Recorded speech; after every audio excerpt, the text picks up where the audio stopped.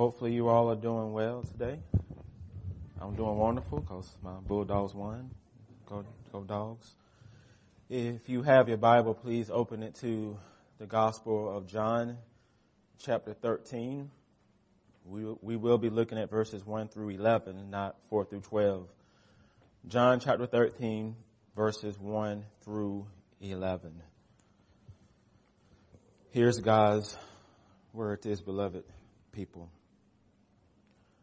Now before the feast of the Passover, when Jesus knew that his hour had come to depart out of the world to the Father, having loved his own who were in the world, he loved them to the end. During the supper, when the devil had already put into the heart of Judas Iscariot, Simon's son, to betray him, Jesus, knowing that the Father had given all things into his hands, and that he had come from God, that he was going back to God, rose from supper, and had laid aside his outer garments. Taking a towel, he tied around his waist. Then he poured water into a basin and began to wash the disciples' feet and to wipe them with the towel that was wrapped around him. He came to Simon Peter, who said, "Lord, do you wash my feet?" Jesus said to him, "What I am doing you do not understand now, but afterwards you will understand." Peter said to him, "You shall never wash my feet." Jesus answered him, "If I do not wash you, you have no share with me." Simon Peter said to him, "Lord, not my feet only, but also my hands and my head." And Jesus said to him, The one who has a bath does not need to wash except his feet, but is completely clean. You are clean, but not every one of you." For he knew who was to betray him. That's why he said, "Not all of you are clean." This is God's holy, perfect, inerrant word. So please pray with and for me. Holy Spirit, as we come to this part of our service, we still need you. We still need you to be the one to give us understanding. We still need one to take these words and apply it to the hearts of God's people. That we don't navigate this life apart from you, Lord, Holy Spirit. We need you, our helper, our counselor, our advocate. So, Holy Spirit, give us the humility that we need to be sensitive to your leading. Humble us and encourage us, challenge us, change us. And I pray for all of this in Christ's holy name. Amen. I said amen. Okay. All right. Just checking. I know some of you were jumping up and down yesterday at football games. Now, come on. Amen. That's right. Come join the mission is an invitation to be part of our family, the family that we are building here at the Village Church. And we're hoping and praying to build a diverse family, a family that looks more and more like Revelation 7:9, where John says, "After this I looked, and behold, a great multitude that no one could number, from every nation, from all tribes and peoples and languages, standing before the throne, before the Lamb, clothed in white robes, with palm branches in their hands." That's what we're praying that the Holy Spirit would do here within the Village Church, a Revelation 7:9 type of community. And come join the vision. The mission is part of that. Come join the mission is an offer of discipleship, helping you be a disciple on mission, not simply a consumer looking for church amenities.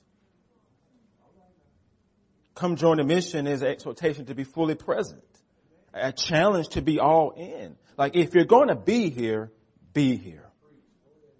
It's a call of duty to take ownership in the life of this particular local body of Christ. It's an opportunity to be a blessing to one another. Last week, we talked about Mission Possible, and we discussed in detail the 3 phrases of our mission statement. Do you remember those phrases? To know Jesus, to enjoy Jesus, to glorify Jesus. That's our mission. And our mission is our purpose. It answers the question, why does the Village Church exist? Why do we exist as a church? To know Jesus, to enjoy Jesus, to glorify Jesus. And our mission also supports our vision. And living out our mission, it will help us lead us to our vision. And our vision looks forward. It's our future view of the Village Church. It's a portrait of what we want our diverse family to look like in years to come. Our vision is a picture of the future that gets us beyond Kumbaya. Our vision is a picture of the future that gets us beyond Kumbaya. I'd like to thank Marianne Hunter for that title. Thank you, Marianne. Our vision gets us beyond Kumbaya. It gets us beyond summer camp church. Beyond superficial unity and harmony. Beyond rose-colored glasses or doing life together. It gets us beyond trying to have it all together. Beyond the honeymoon phases of being part of a church like this. Because eventually the honeymoon phase goes away. Eventually it will. If you're new here, you loving it, you enjoying it, but guess what? Honeymoon is coming to an end at some point. I'm telling you, it's coming to an end. Our vision gets us beyond biases. It gets us beyond our cultural and political and personal preferences. Beyond self-centeredness, beyond American individualism, beyond indifference, beyond judging others based on their ethnicity or their bank accounts. It gets us beyond simply being people who go to church together. Beyond just sitting around, holding hands and singing, Kumbaya, my Lord, Kumbaya, my Lord. What's the vision of the Village Church? It's broken people coming together to embrace and extend Jesus' love. Take it in, memorize it, share it with your neighbor. Broken people coming together to embrace Jesus' love and to extend Jesus' love to other people. Now I know what you're thinking. I know what you're asking yourself. Why am I broken? Great question. Brokenness is a common experience for all people. For the Christian and the non-Christian. Who has issues? And if you forget that, that's an issue. We all have issues. We're messy, we're imperfect, we don't have it all together. And each of us are dealing with some kind of brokenness in our life. Relationship brokenness, broken career, broken dreams, past pains, disappointments, poor health, financial problems, consequences for unwise decisions, substance abuse, infertility, sexual addiction, death of a parent, issues at school. The list goes on and on and on. We have issues. We have broken places in our life. But now brokenness needs to be nuanced because we all are broken, but some people are more broken than others, okay? Not all brokenness is the same. Some people are dealing with issues that's been placed on them by the sins of other people because they've been sinned against in heinous ways. Domestic abuse, emotional abuse, sexual abuse, child abuse, discrimination, parental abandonment, being bullied at school, losing everything from a hurricane, losing a loved one to gun violence. So some things we experience are not because of our own sin, it's because of the sins of other people placed on us. And that impacts us. That adds to our brokenness. And I can go on. There's other things that people can do to us that adds to that. So the brokenness that you face and experience is real. It's real. And here's the thing. Just because you ain't broken in that way doesn't mean other people are not. Because all our brokenness is not the same. It's different. Your brokenness is real and the brokenness that other people go through is real. It doesn't matter who we are. You can be an adult, a teen, preteen, or child. We deal with brokenness. And brokenness doesn't discriminate. It's an equal opportunist in all of our life. It comes through all of us. Comes for all of us. And the good news this morning is you don't have to hide it. You don't have to hide it. You don't have to let your brokenness define who you are. You don't have to let your soul be a grave that you bury your brokenness into. Because some of you may do that. You just suck it up and bury it deep. You don't have to do that. You can take it to Jesus. You can take it to him. If you are a believer today, take your brokenness and issues to Jesus. If you're a non-believer, you can take your brokenness and issues to him for the first time. Broken does not mean unlovable. Okay? Does not mean unlovable. Brokenness does not mean disposable. Doesn't mean you're undesirable. Doesn't mean you're unforgiven. Brokenness is a constant reminder that you will always need Jesus all the days of your life. The thorn in the flesh is what brokenness is. A constant reminder that you're going to need Jesus. There'll never be a point in your life where you say, I don't need him. It's a reminder that you need to know him, to enjoy him, and to glorify him. And if you don't know him, if you don't have saving faith in him, he invites you to come to him. To receive forgiveness. All you gotta do is acknowledge your brokenness to him. All you gotta do is confess him as Lord and Savior. All you gotta do is repent of your sins and surrender to him. And guess what? When you do that, he will never turn you away. Jesus will never turn his back on you. He will never cast you out. 1 Peter 5:7 says, cast all your anxieties on him because he cares for you. He cares for you. But do you believe it? Psalm 55:22 says, cast your burden on the Lord and he will sustain you and he will never permit the righteous to be moved. Amen. Proverbs 12:25 says, anxiety in a man's heart weighs him down, but a good word makes him glad. Brokenness can create anxiety. It can weigh you down. And some of you are anxious this morning. Some of you are weighed down by something. I don't know what it is. You know what it is. You come here on Sunday morning, you can hide it. But when you get home, it's always on your mind. That's why you can't sleep at night. But a good word from the Lord will empower you. It will free you. Do you know that Jesus is okay with you having issues? Do you believe that?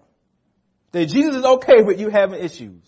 He's okay with you not having it all together. But do you believe it? He's okay with everything in your life not being right. But do you believe it?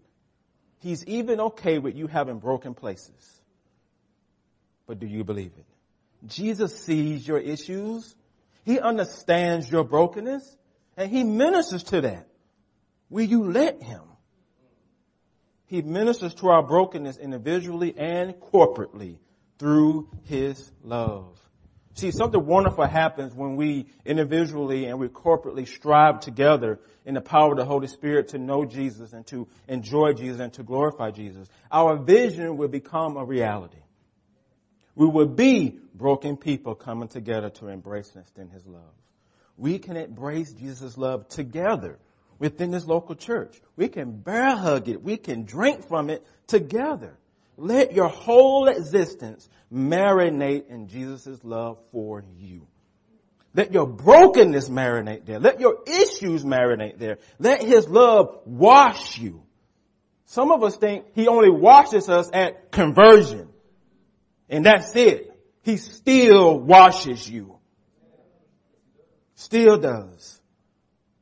And the text before us today gives us one picture of how Jesus loves us.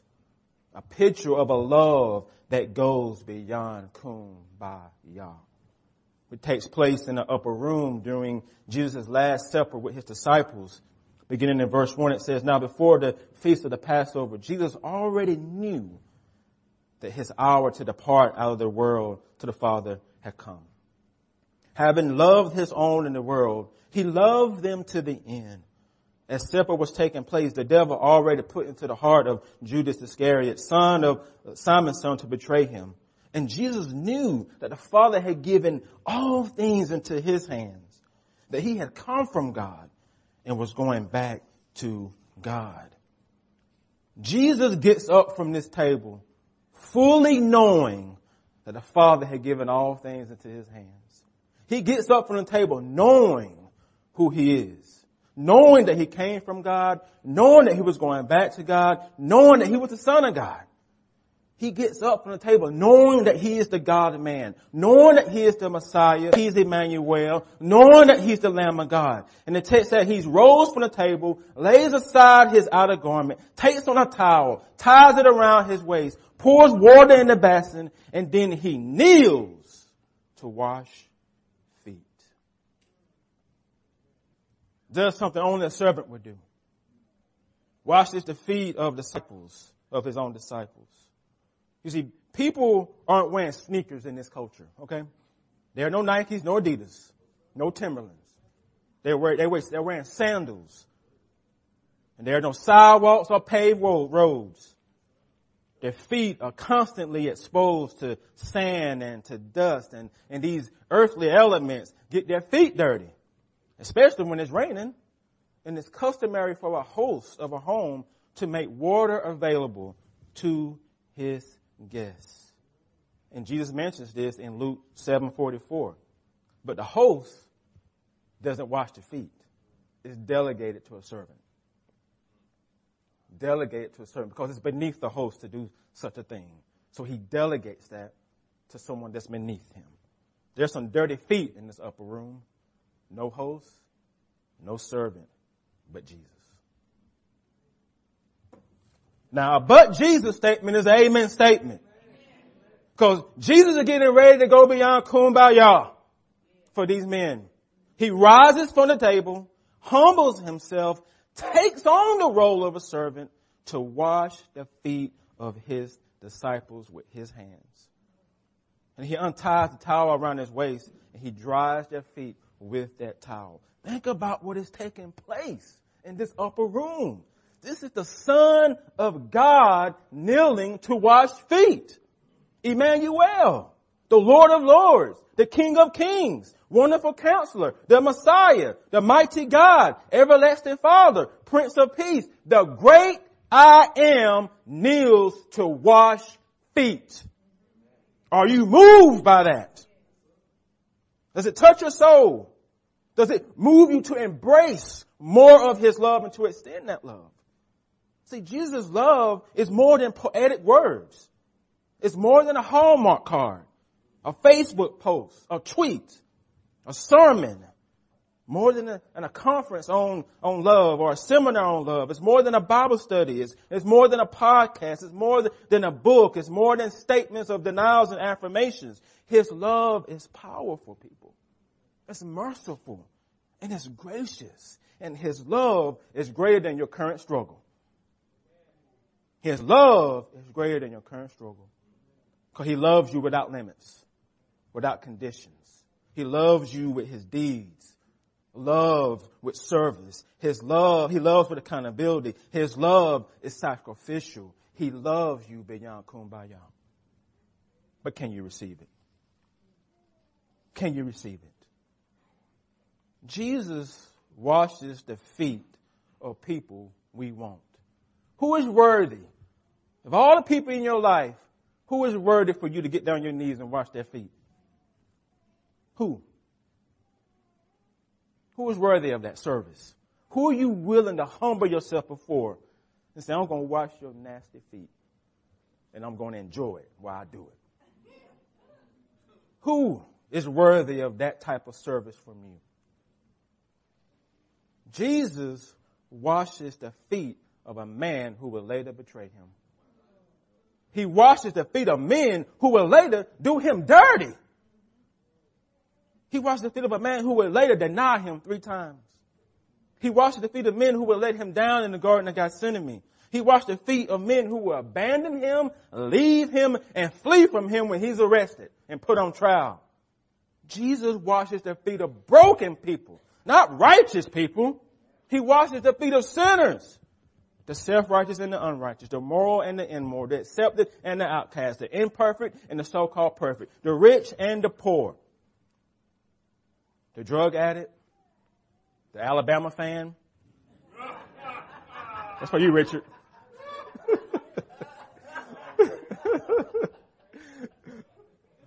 The Republican, the Democrat, the independent. He washed the feet of the capitalist and the socialist, the pro-life person and the pro-choice person.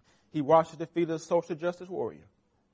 Jesus is willing to kneel before the broken in order to wash their feet. He's ready to get dirty with other people's dirt. That includes your dirt. That's love beyond kumbaya. That's love beyond just words. Can the brother get an amen for somebody? Verse 1 says, he loved his own who were in the world. He loved them to the other end. And in John 15:13, he says, greater love than no one than this, than someone should lay down his life for his friends. Do you understand his love? Are you willing to allow him to love you this way? Look at his disciples. They are physical recipients of his love, and yet they don't fully understand what's happening. They don't fully understand what is taking place. It's like experiencing an awkward moment while hanging out with friends. Now, everyone is uncomfortable, and you make eye contact with each other, but no one says anything. But eventually you have that one friend in the group who does. That's Peter for the disciples. He don't understand what's happening, but he asked Jesus this question, Lord, do you wash my feet? And Jesus says to him, what am I doing, Peter? You don't understand now, but afterwards you will understand. But Peter, in boldness and confidence, says, Lord, you should never wash my feet. You should never wash my feet. Really, Peter? He refuses the foot washing because he doesn't understand what's happening, doesn't see the point. He thinks it's beneath Jesus. Hard for him to comprehend that Jesus, his Lord, will humble himself so low in order to wash his feet. And Peter refuses it. He tries to stop Jesus. Do you see it? He put limits on how Jesus can love him. What about you? What about you? What about you? Are you putting limits on how Jesus can love you? Jesus, you should never wash my feet. As long as I'm alive, Jesus, you should never wash my feet. Are you limiting the way he can love you? Can Jesus love you beyond kumbaya? Can Jesus wash your feet? Can he wash your brokenness? Can he wash your issues? And this sermon ain't just for the adults. It's for every kid here. And if you ain't paying attention to me, kid, you ain't paying attention to Jesus right now, because he's talking to you. Your mom and dad ain't the only one with issues. You got issues too. You got brokenness too. You're either going to take it to Jesus now or you're going to take it to him later. It's for you. It ain't just for mom and dad. It's for you too. Listen to Jesus' response to Peter. He says, if I do not wash you, you have no share with me. If I do not wash you, you have no share with me. Notice that Jesus said, he says, if I do not wash you, he was referring to the whole person, not simply part of the person. Jesus doesn't just wash feet. He washes the whole person, the whole body. And Peter says, Lord, not on my feet only, but also my hand and my head. And next, and Jesus' next response to him makes a clear distinction between a full bath and just a foot washing. He says to Peter, the one who has a bath does not need to wash except for his feet, but is completely clean. You are clean, but not every one of you. See, there's a difference between washing off in the sink and taking a bath in the tub. There's a difference between washing off in the sink. Not like you don't know what you're talking about. Everybody knows washed off in the sink at some point in their life. There's a difference between you washing off in the sink and you getting in the actual tub and taking a bath. There's a difference between a partial bath and a full bath. Judas got a partial bath. He got his feet washed, but he didn't get his whole body washed. That's why he's not fully clean. He doesn't get the full bath. That's why he's not fully clean. That's why Jesus says to Peter, you are clean, but not every one of you. Many people simply just want Jesus to wash their feet because they only need a little bit of Jesus. They want a partial bath from Jesus. Not a full bath, but a partial bath would never make you clean. Washing off in the sink does not make you clean. You need a full bath from Jesus. And that bath is in the tub of the cross. And the water is his blood. The cross is the tub. And his blood is the water. And if you ain't in that, you ain't clean. You ain't saved. You lost. You're lost still.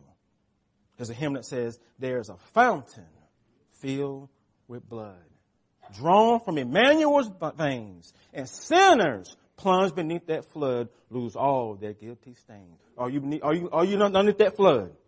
Are you there? And his precious blood will never lose its power. But do you believe it?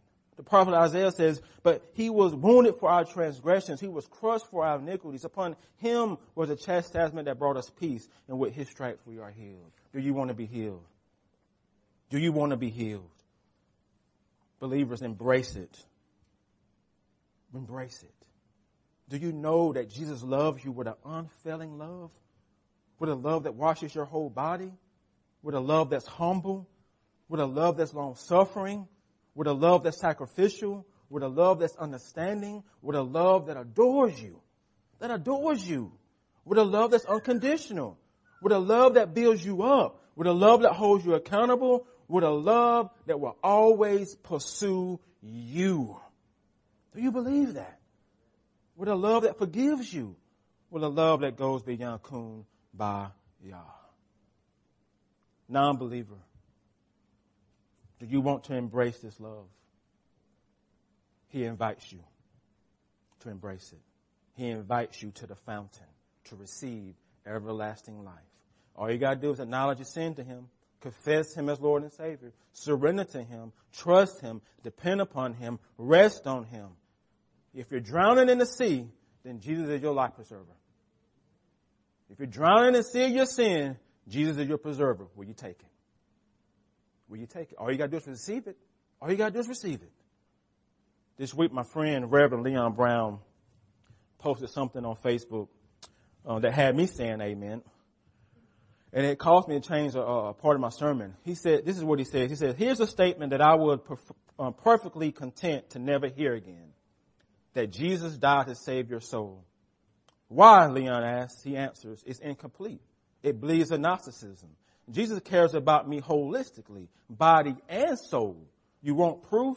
His Hebrew body and correspondingly his soul was placed on a tree, later to be put in the tomb to only rise from the dead in 3 days, to ensure that my body and soul will one day rise also. Jesus cares about the whole person. He cares about all of you. Your physical life, your emotional life, your relational life, your social life, your mental life, and your spiritual life. He washes all of you, not just part of who you are as a person. He washes your soul, he washes your body. And guess what? He's in the process of redeeming you holistically. Holistic redemption. Spiritual, physical, emotional, and mental. He loves the whole you. And in the words of R&B singer John Legend, Jesus says, all of me loves all of you. Loves your curves and all your edges. All your perfect imperfections. All of Jesus loves all of you. Do you believe it? Are you embracing it? It's love beyond Kumbaya. Remember the words he said to Peter, the one who has a bath does not need to be washed except for his feet. But this person is completely clean. To be bathed by Jesus means you're saved. You're completely clean. And if you're completely clean, then why do you need to have your feet washed? Why do you need that? What is Jesus talking about here? The foot washing symbolizes what Jesus continues to do in your life as a believer. It's post-conversion healing, post-conversion restoration, post-conversion resurrection. It's post-conversion intercession. It's post-conversion conviction. The foot washing means Jesus continues to minister to your brokenness. All the days of your life, he continues to wash your issues. It means what Psalm 32 says. Blessed is the one whose transgressions is forgiven, whose sin is covered. That's what the foot washing symbolizes. That Jesus still pursues you. He's still on your side. Jesus loving you beyond Kumbaya means it's okay for you to have issues. Okay for you to have issues. It's okay for you to be imperfect. You ain't in heaven yet. You ain't in heaven yet. You ain't ever going to be in this life who you're going to be. And some of you need to accept that. You ain't ever going to be who you're going to be in glory in this life. You're going to have struggles. And Jesus is okay with that. You need to be okay with that. Be okay with it. It's okay to fall short. It's even okay for you to struggle with sin with a repentant heart. Jesus loving you beyond Kumbaya gives you freedom to struggle. Okay? You ain't ever going to be the perfect spouse. You ain't ever going to be the perfect parent. You ain't ever going to be the perfect child. You ain't ever going to have a perfect life. And you need to be okay with that. His love gives you freedom to even deal with your pain from your past. It gives you freedom to be okay with life not always being okay.